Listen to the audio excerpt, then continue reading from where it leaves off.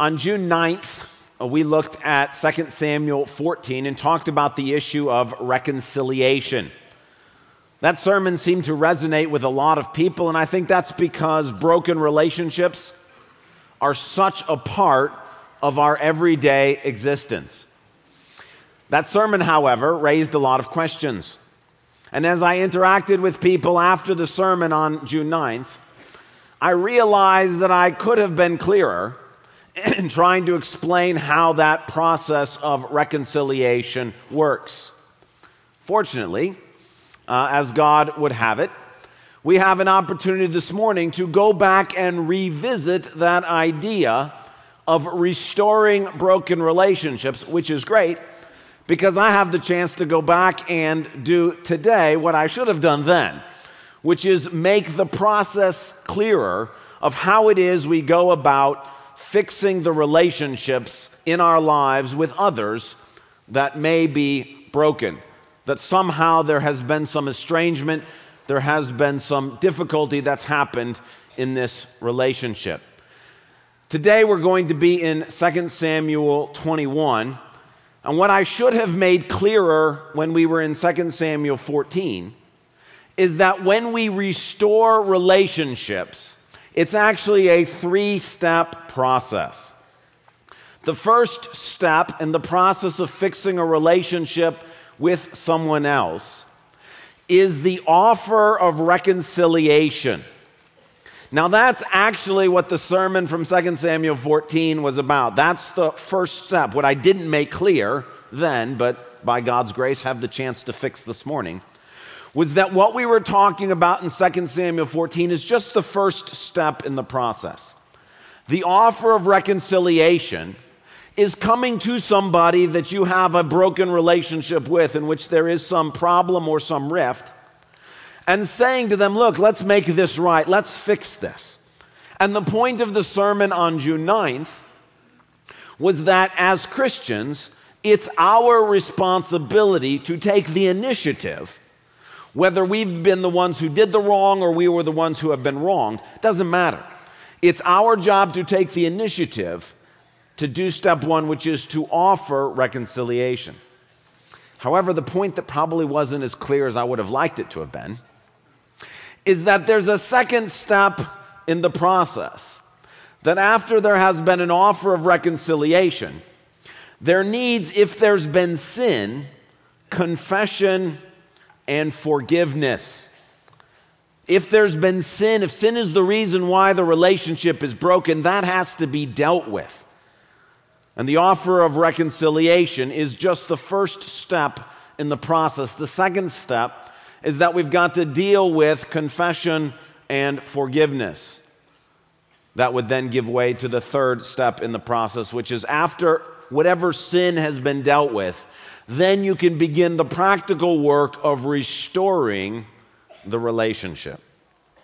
Well, again, I wish I would have made that clearer a month ago, but by God's grace, we have the opportunity today in 2 Samuel 21 to look at something that relates to step 2 in the process. And so although I didn't know it at the time, this sermon and that sermon really are two parts of the same thing. They both deal with restoring relationships. We've already talked about step 1, the offer of reconciliation. And this morning we have a chance to look at something related to step 2. When there has been sin that's come between us and another person, dealing with confession and forgiveness.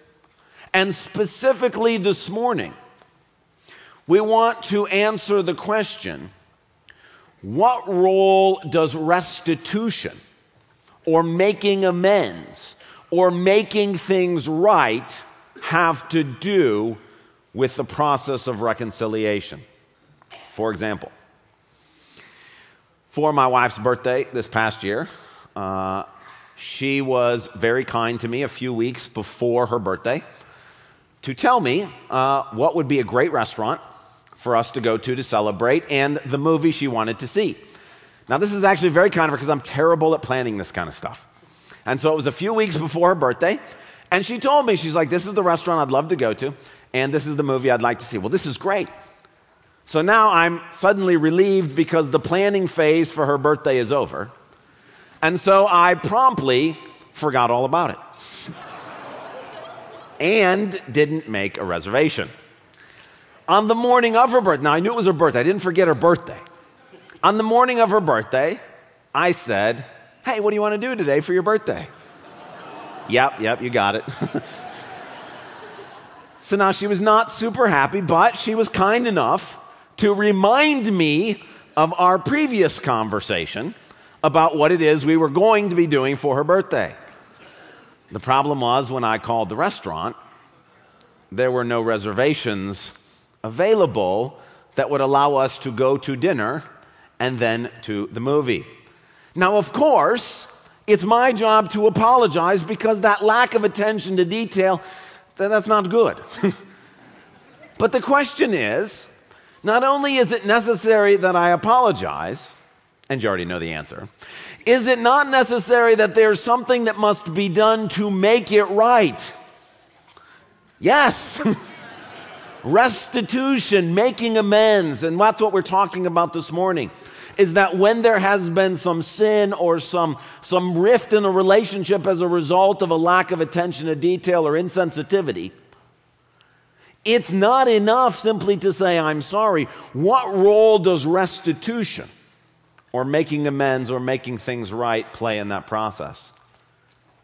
Now, the thing with the birthday, it's important, but obviously there are bigger things, like, for example, if there is a strain in your relationship with your daughter because during her growing up years you were too busy working and neglecting her, what role does restitution play in the process of trying to fix that relationship? That's what we want to look at this morning, and if you're not still there, you want to be in 2 Samuel 21, the passage that Jacob read to us this morning, 2 Samuel 21.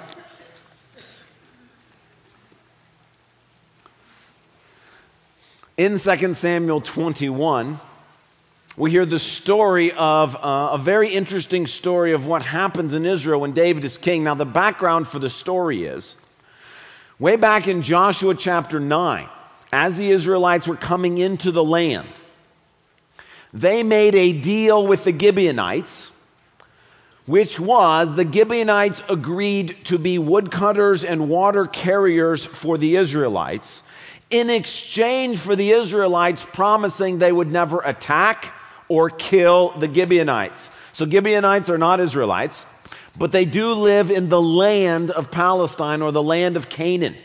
And when Israel first came into a land, they made a deal with the Gibeonites. "You serve us, we'll take care of you." And that deal had been kept up until the time of Saul. And then Saul, we are told, in his nationalistic zeal, attacked and tried to annihilate the Gibeonites. Now, interestingly enough, God deals with this issue not during the reign of Saul, but during the reign of David. Saul has long since died, but now there's a famine in the land, and David is like, what in the world is going on? Year 1 of the famine, not good. Year 2, not good. Year 3, David's like, okay, look, this doesn't seem normal. And so he finds out from the Lord that it's because there is a problem between the relationship between Israel and Gibeon.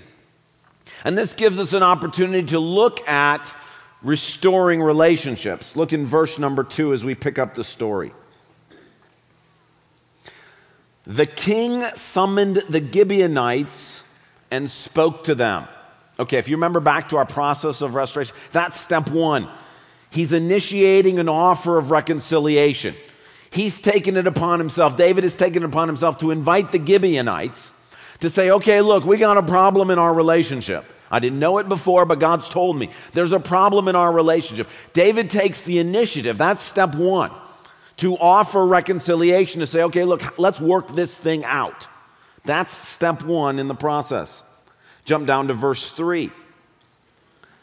Here we come to the point we want to talk about this morning, which is step 2. David asked the Gibeonites, "What shall I do for you? How shall I make amends so that you will bless the Lord's inheritance?" Now, the Lord's inheritance is Israel. David is saying, look, we got a problem in our relationship. What should I do in order to fix this? How do I make restitution so that you will then be a blessing to us, so that this relationship can be restored? Now, where did David get this idea of making restitution? Where did he get this idea of making amends? Well, he didn't think it up himself. It's a central part of Israel's law. Numbers chapter 5. In the middle of the Mosaic law, it says, "The Lord said to Moses, say to the Israelites, when a man or woman wrongs another in any way, and so is unfaithful to the Lord, that person is guilty and must confess the sin he has committed. He must make full restitution for his wrong, add 1/5 to it, and give it all to the person he has wronged." The idea of restitution is part of the Mosaic law. Not just in Numbers, we find in the story of Jacob. Remember, Jacob stole his brother Esau's blessing.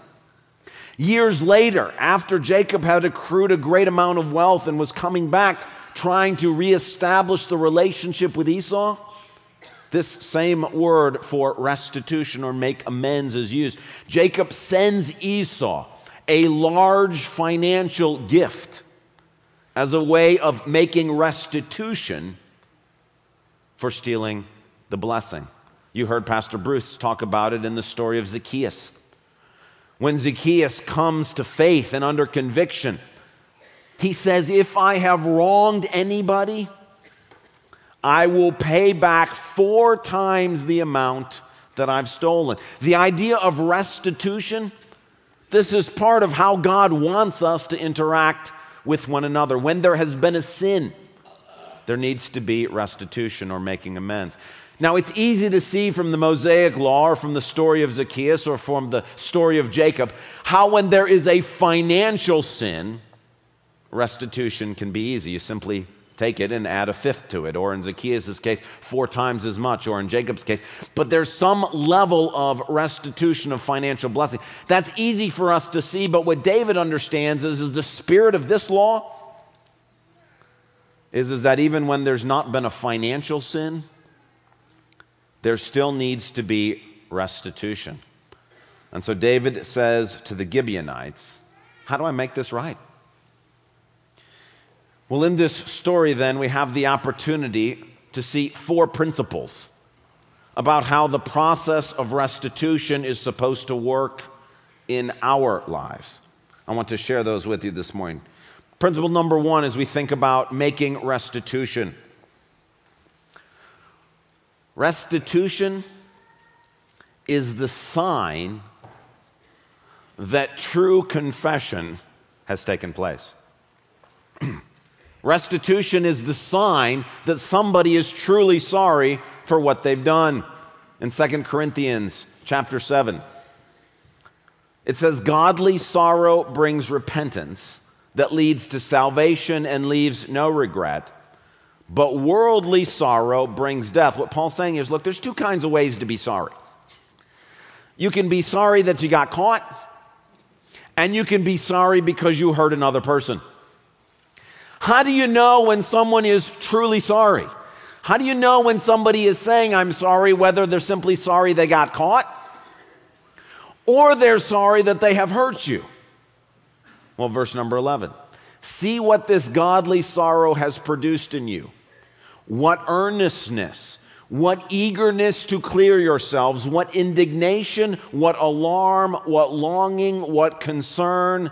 And then this last phrase, "What readiness to see justice done." What readiness to make things right. In other words, the readiness to make restitution. Restitution is one of the signs that true confession has taken place. the way the Gibeonites can know that David truly thinks they've been wronged, and not just he wants the famine to end, is that he offers to make restitution. He offers to make things right. Likewise, I mentioned at the beginning of the sermon that if your daughter or son, there's some rift in your relationship with them because you were too busy working, too busy spending time on yourself when they were growing up and you basically ignored them or neglected them, it's one thing to come to them and say, hey, look, I wasn't the dad I should have been, or I wasn't the mom I should have been when you were growing up, and I'm sorry. It's very different to come and say, I wasn't the parent I needed to be when you were younger, and I'm ready to sacrifice what I had been planning for my retirement years in order that I can do whatever I can to try to make it right. That offer of restitution, that offer of trying to make it right, that shows that the person really does understand the depth of what it is that they've done. And so the first principle is that restitution or making amends is a sign that true repentance has happened. That the person is not just sorry for the results, but they're actually realizing the depth of the sin that they've committed. Second principle. It's often a good idea to ask the offended party what would make it right in their minds. Notice that David says to them, what shall I do for you? How shall I make amends? Now, you don't have to do this. This is just a general principle. But it's not a bad idea that if you have wronged somebody, to actually go to them and say, look, how can I make this right? Because it's interesting, the Gibeonites say, well, it's not money. Money's not going to do it.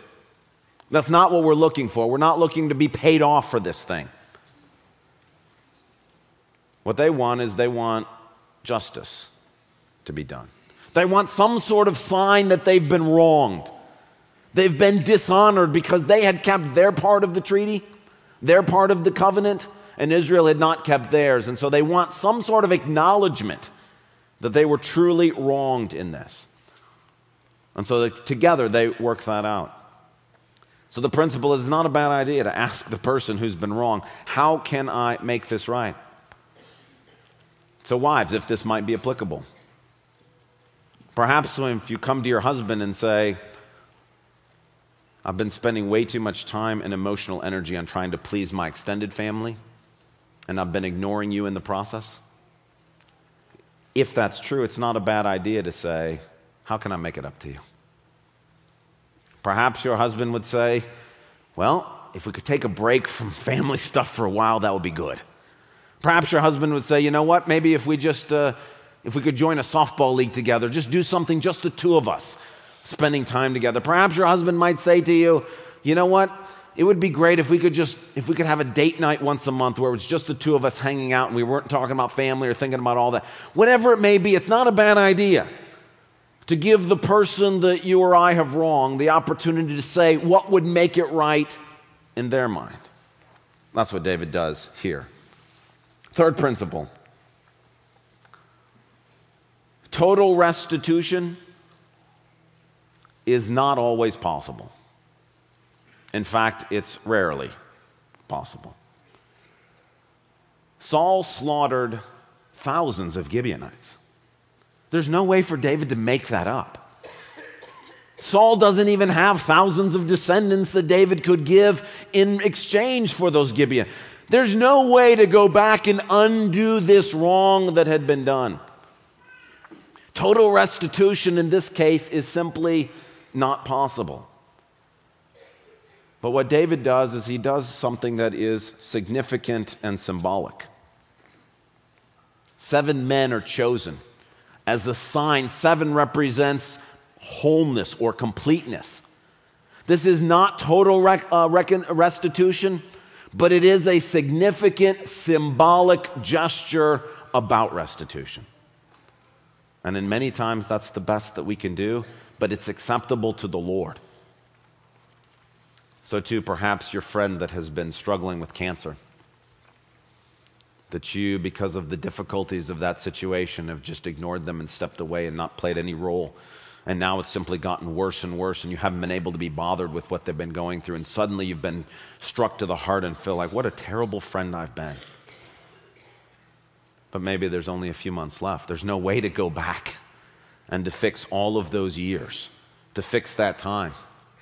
But simply offering the last few months and saying, look, it's the best that I can give. That symbolic act, that can function as a matter of restitution, to make things right. To say, I should have been here for the past couple of years and I wasn't, and I'm sorry. But whatever time you have left, I'm here for you. Total restitution is not always possible.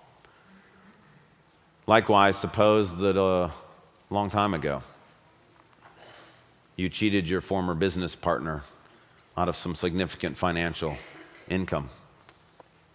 Maybe you pushed him or her out of the business, and maybe they have long since passed away. There's no way to financially make it right. They're not around anymore. Maybe the money's even gone. But it is possible for that person's children or grandchildren for you to do something financial for them. And even if it's only a portion of what should be done, but can't, there is something powerful about that symbol of saying, look, I cannot go back and undo this. But I can do something. Something that is symbolic of what really ultimately should be done. And doing that for that person's children or grandchildren can be a way of making restitution. Now you say, well, but the person who I cheated is gone. How doing it for their children or grandchildren, how is that helpful? Well, that leads us to the fourth and final point with restitution. And that is restitution functions within the field of corporate solidarity. Restitution functions within the field of corporate solidarity. What do I mean by that? Does anybody think it's strange that David is suffering for something that Saul did? Anybody else think that's strange? Yeah, David didn't slaughter any Gibeonites. This wasn't his idea. He didn't go and do this. Yet he's still suffering as a result. The nation is suffering under his leadership. Why? Well, he's the king of Israel. And the king of Israel did something wrong. It doesn't matter that it was the previous king. The fact that Saul died didn't undo the injustice. The Gibeonites have been wronged by the nation of Israel. The fact that the leadership has changed, apparently in God's mind, doesn't change anything. And in fact, you might argue that God waited and held this over till David was king because he knew David was the one who was going to respond. Saul would have just ignored this. The famine would have never gotten through to Saul. But in David's case, it did. Does anybody think it's strange that somehow Saul's descendants dying is right when it was Saul who did this thing? The reason why we don't understand this is we don't normally operate in the field of corporate solidarity. Corporate solidarity is the idea that it's not just individual responsibility. It means we're part of a bigger group. And if somebody else made decisions, but we're still part of that group, we may be responsible for it. What that means is, as parents, if your adult son treats his wife inappropriately, it may be necessary for you to make restitution for that. It means that the elders of Calvary Church, the current elders of Calvary Church, may have to make restitution for some decisions that prior elders of Calvary Church made, even though there may be nobody on the board that's the same now as there was then. It means that business owners, or you may be responsible for making restitution for something that one of your employees did. This is corporate solidarity, and as Americans, we don't think this way, but God does. that there is a connectedness amongst us, and that parents often end up having to make restitution for what their children have done. And that church leaders often have to make restitution for things that prior church leaders did. That sometimes leaders in a nation have to make restitution for mistakes that previous generations of leaders made. Business leaders, leaders in academia. In God's economy, restitution functions within the realm of corporate solidarity. And we should be glad that it does. Because without it, we wouldn't be saved. What do I mean by that? Well, when we talk about the process of reconciliation, making things right between humans, everything we know about the process of reconciliation, making things right between humans, comes from how we make things right with God. So think back to this three-step process, but not in terms of connections with other humans, but in terms of our connection with God. Step one in the process is there's got to be an offer of reconciliation. As humans, we're estranged from God. There has to be an offer of reconciliation, but we know that God has made that offer in Jesus. That basically what God is saying to the whole world is, look, I want you to be part of my family. That God has already said, look, come and join my family. That's step one, the offer of reconciliation. But the question in step two is that in order for the relationship with God to be fixed, there still has to be confession and forgiveness. No, you say, well, yeah, I understand that. I have to confess my sins. Like if I don't confess my sins and I'm not forgiven for my sins, well, then I can't have a relationship with God. But the question from this morning is, where does restitution play a role in that process, in our relationship with God? If restitution is part of the Mosaic law, if restitution is part of how we fix this thing, how do we make restitution to God for how we've wronged Him? Well, this passage actually tells us. Chapter 21, verse 3.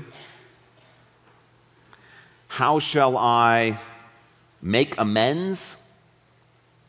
That word that is translated make amends, same word that was in Numbers 5, same word that's used in Jacob in his relationship with Esau. When it's used between humans, we translate it make amends or make restitution. But the Hebrew word is kippur. And when we translate it in our relationship with God, it's translated by the word atonement. So when you read Hebrews chapter 2, verse 17, and we talk about Jesus, it says, for this reason, Jesus had to be made like his brothers in every way, in order that he might become a merciful and faithful high priest in service to God, that he might make restitution for the sins of the people. Here's what's happening. Because of corporate solidarity, Jesus becoming one of us means that he can make restitution for our sins. That just like in Saul's case, what Saul did deserved death, yet it was his children who paid the penalty for him. And they were able to do it because God viewed them through the lens of corporate solidarity. That someone other than the individual actor can make restitution for what had gone wrong. Our whole salvation is based on this. The idea is that God wants us in a relationship with Him, but the problem is we have wronged God. And it's not enough to simply say, I'm sorry. The wages of sin is death. The punishment for what we did is death.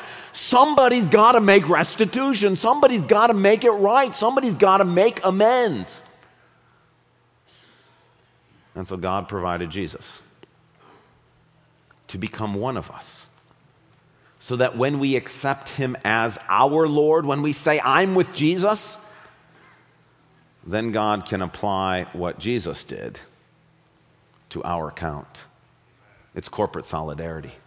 Because he's one of us, his death makes restitution for our sins. So what's the takeaway? What are we supposed to do with 2 Samuel 21? Well, let's go back to the 3-step process and talk through this. If you have a broken relationship between you and another person, step 1, there needs to be an offer of reconciliation. That was what we talked about from 2 Samuel chapter 14.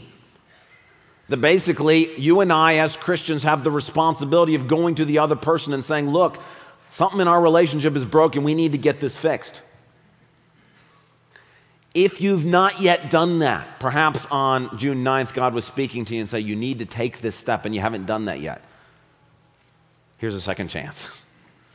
God may be reminding you again, look, I want you to go back to that person. I want you to go to that person and offer to them to fix the relationship. You say, well, what if I did that and they didn't respond? I actually have one of those situations myself personally. If that's the case, you're stuck in step 1. And we simply wait for the Lord to bring conviction in the person's life for them to respond. You've done what the Lord has asked you to do, and you're waiting in step number 1. But suppose they have responded. Well, then you and I are on to step 2. And step 2 is, if there has been sin that caused the rift in this relationship, if this relationship is broken because of something they have done to you, then the step is to go to them and to say, this is how you've sinned against me. If they're not willing to hear that, you have to wait for the Lord to bring conviction in their life. If they are willing, then the two of you work together to think, how do we make this right? How do we fix this? If during that conversation they bring up something that you did to them, then you have to ask the Lord, is this right? And if it is, work through how for you to make amends to them, to bring restoration to the process. Once that has happened, then you're ready for step 3, which is actually rebuilding the relationship, going through the practical steps of how do we fix this relationship and make it right. And what I wished I had made clearer on June 9th, hopefully is clearer today, that if there is a relationship you have in your life that's broken, this is what God is asking us to do. He's asking us, number 1, take the initiative to try to get this fixed.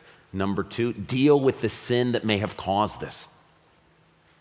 Make restitution or help the other person make restitution so that there can be forgiveness.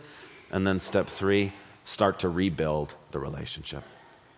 So the takeaway from this morning is in that, where are you in this process? In that relationship that might be broken down with a former spouse, or that might be broken down with a parent or an old friend. Where are you in this relationship? Are you waiting for them to respond to your offer of reconciliation?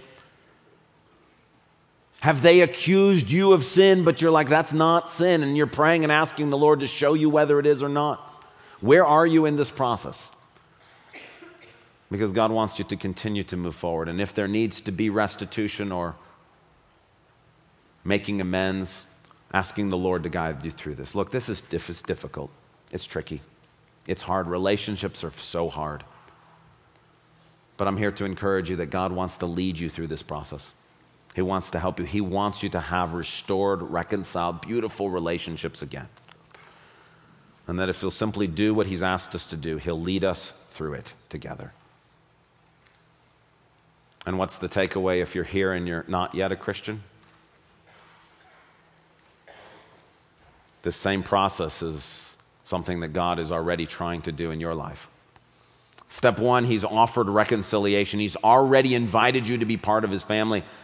Step 2, He's provided the restitution necessary, that you have wronged God by disobeying Him, by neglecting Him, by ignoring Him.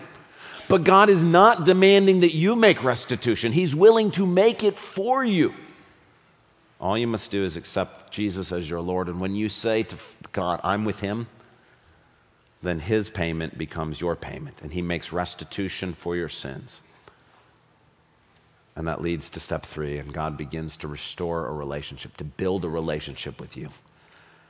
And if you're here this morning and if you never responded, I'm telling you, God so desperately wants to have a relationship with you that he's going through this process, but he's done all of the work. He's made the offer of reconciliation. He's initiated reconciliation. He's provided restitution. And he's simply waiting for you to accept it so that he can restore a relationship with you. Let's pray together.